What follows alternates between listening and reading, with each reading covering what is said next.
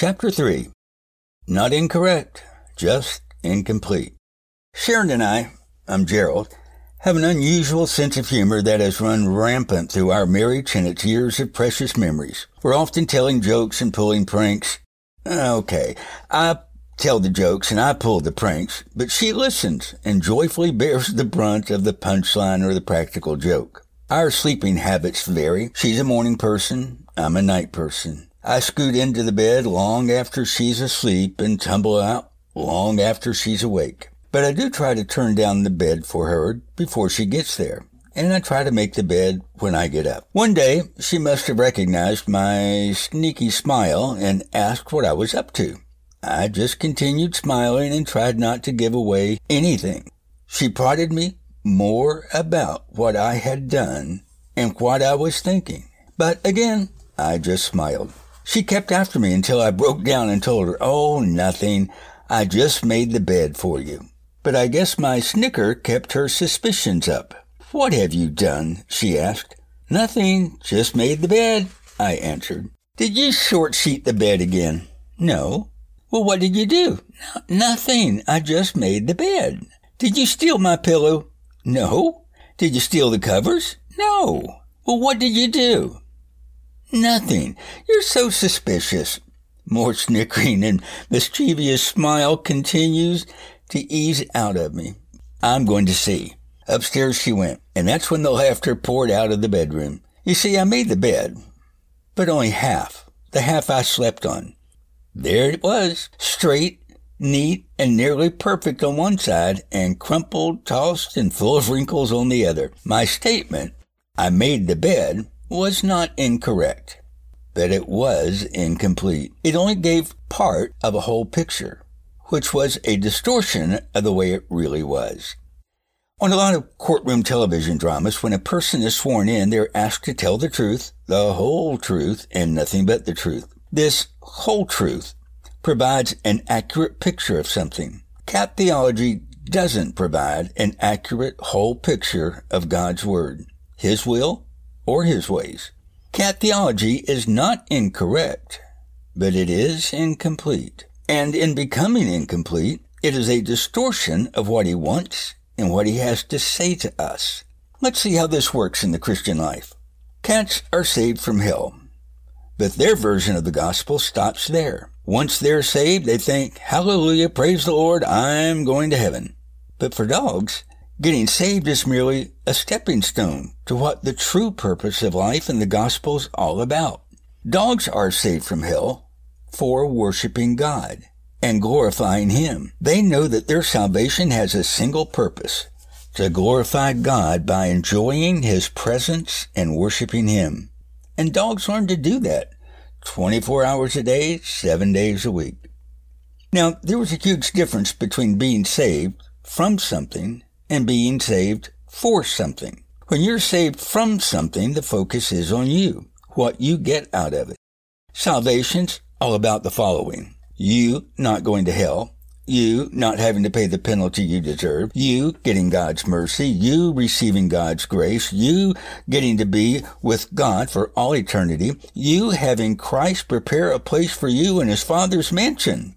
When you're saved for something, you know and agree with all of the above, but your focus is on God.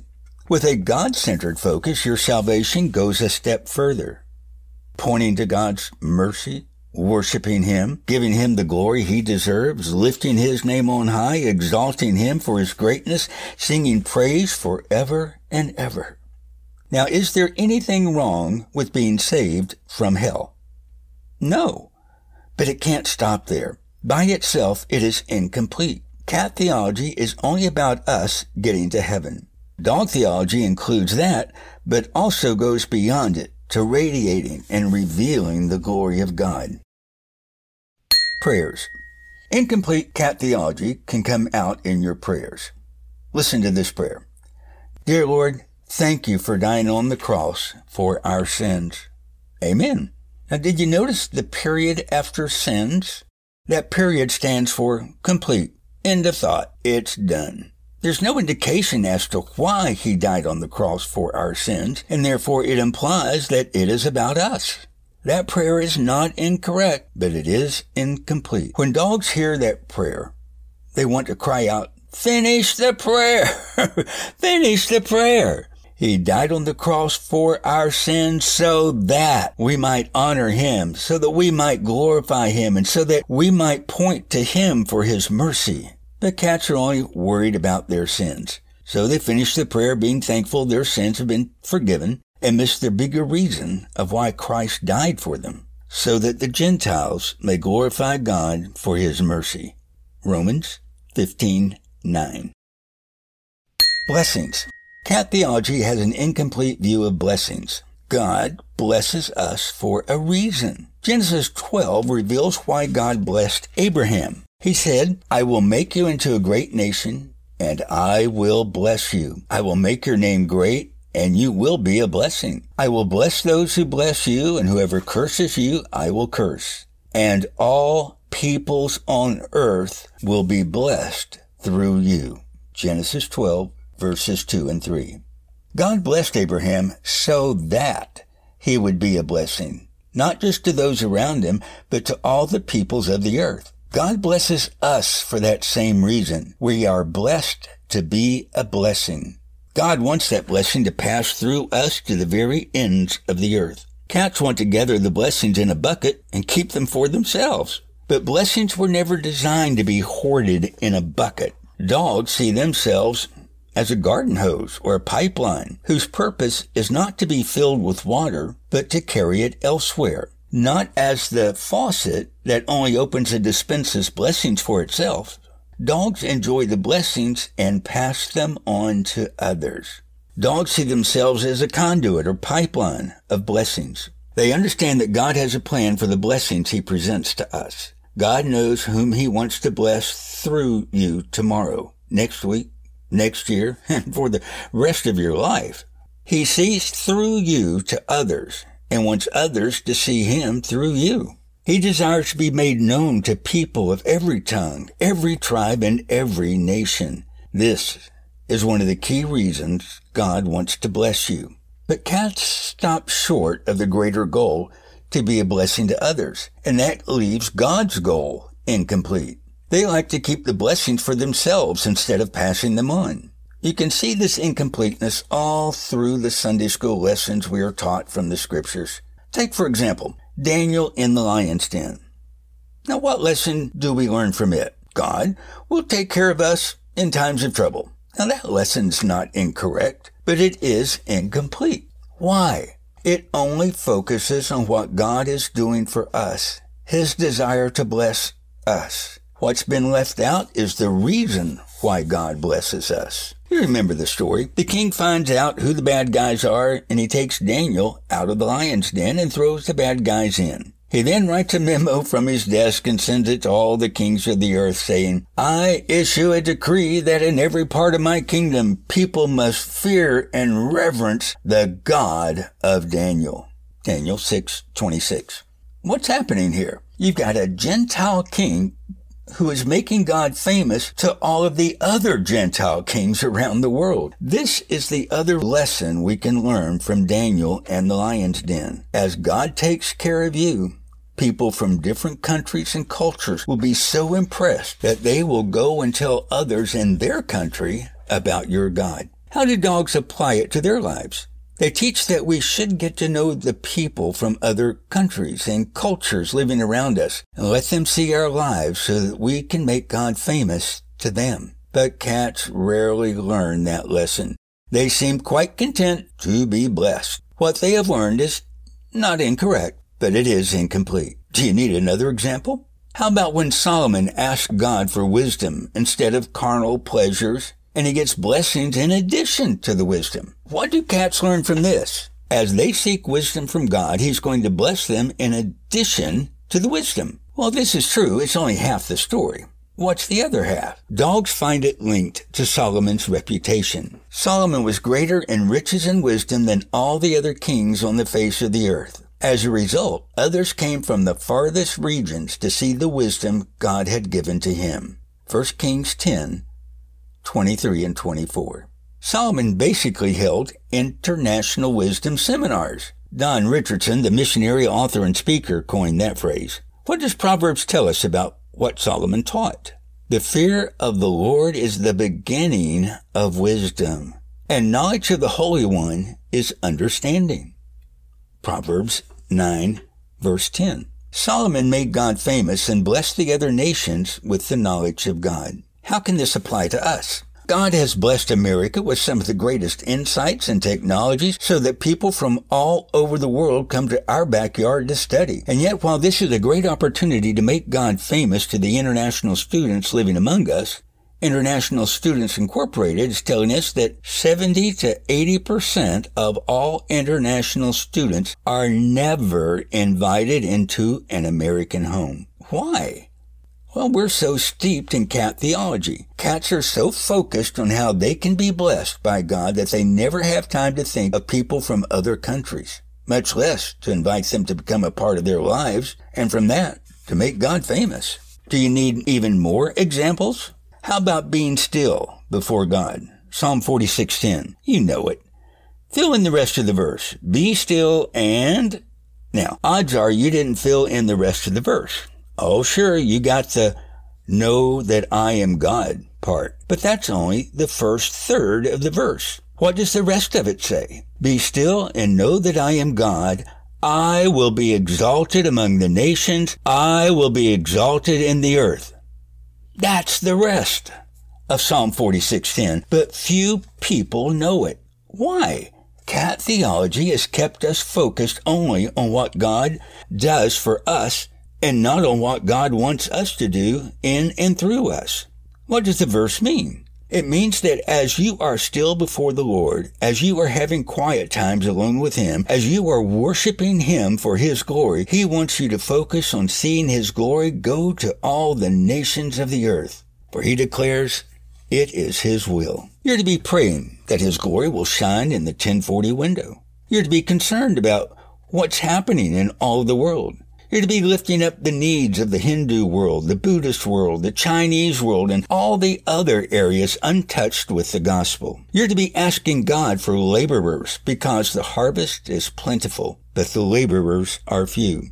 What cats have learned is not incorrect, but it is incomplete. There's another half of the gospel for cats to learn. There are many more stories in the Bible, but many Christians have only learned half of what there is to learn. As far as lessons go, cats have another half of the Bible to discover. To learn more about this, please read God's Bottom Line by Bob Sjogren and get a much better understanding of that missing half. Incorrect examples and teaching. Where do we learn much of this incorrect teaching and theology? We learn it from the examples around us. It usually comes not from what is said, but from what is not said.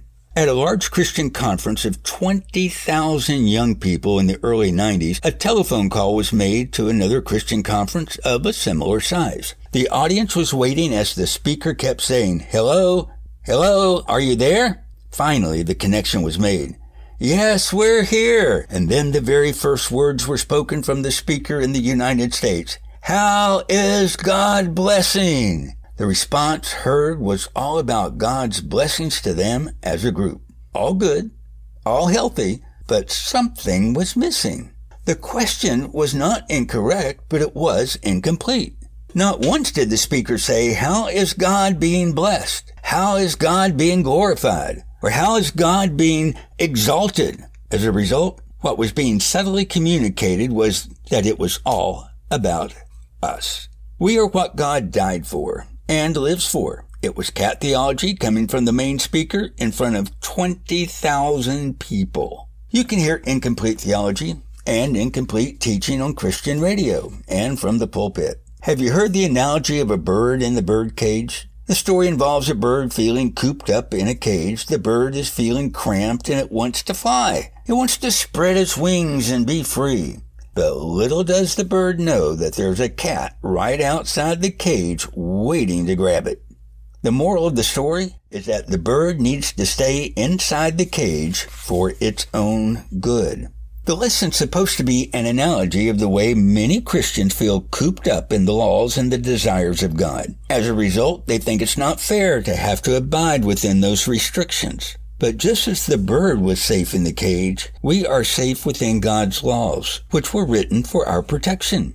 Although the above teaching is true, it is incomplete. Could it ever be that God would allow the bird to be killed by the cat? No, we cry. That would never happen. Why? We never tend to think about it from the cat's perspective. We like to think it is all about the bird, or us. God would never want hardship or harm to come to us. Cats have therefore failed to apply dog theology to the times when God allowed Paul to be beaten multiple times, Stephen to be stoned to death, or multitudes of Christians to be martyred for his glory. Did you notice that when we talk about martyrdom, we talk about it in terms of God's glory, but when we talk about God's blessings, we rarely mention them in the context of His glory. We just focus in on the blessings.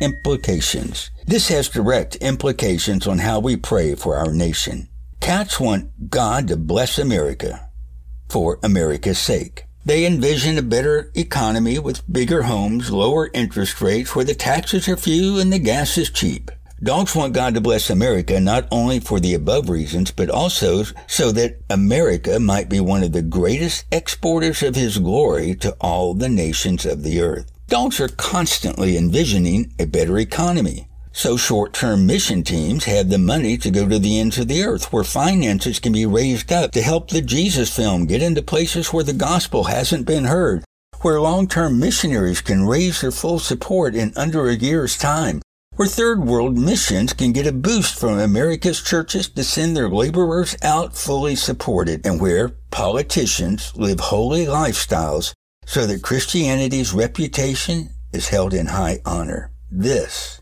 is how dogs pray for America. Surely, by now you've heard of the book, if not read, The Prayer of Jabez. Having sold millions, it has been a bestseller. Bruce Wilkinson is the author.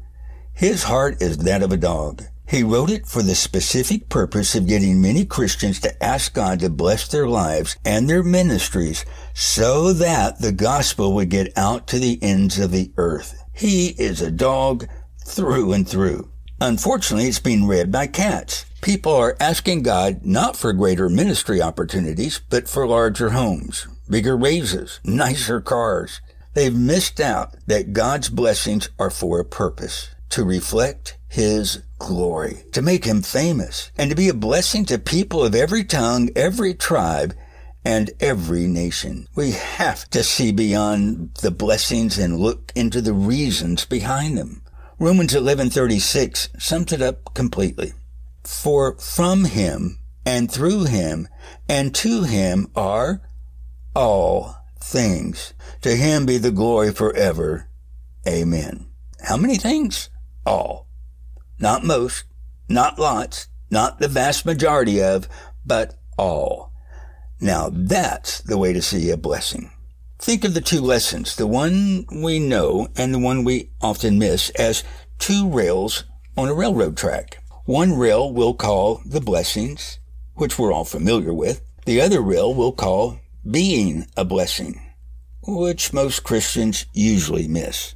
Which rail would the cat be found walking on? That's right.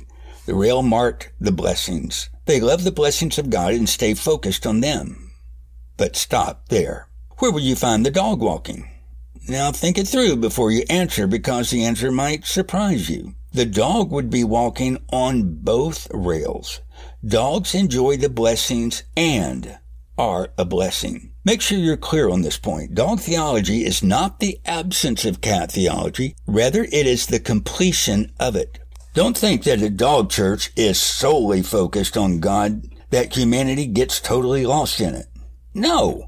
Not letting people know of God's love for them and the blessings that He has for them is in and of itself an incomplete theology as well. A healthy dog church would have many lessons and passages on God's love and blessings. The difference is that they wouldn't stop there. They would go further and talk about revealing God's glory by blessing others in the process as well.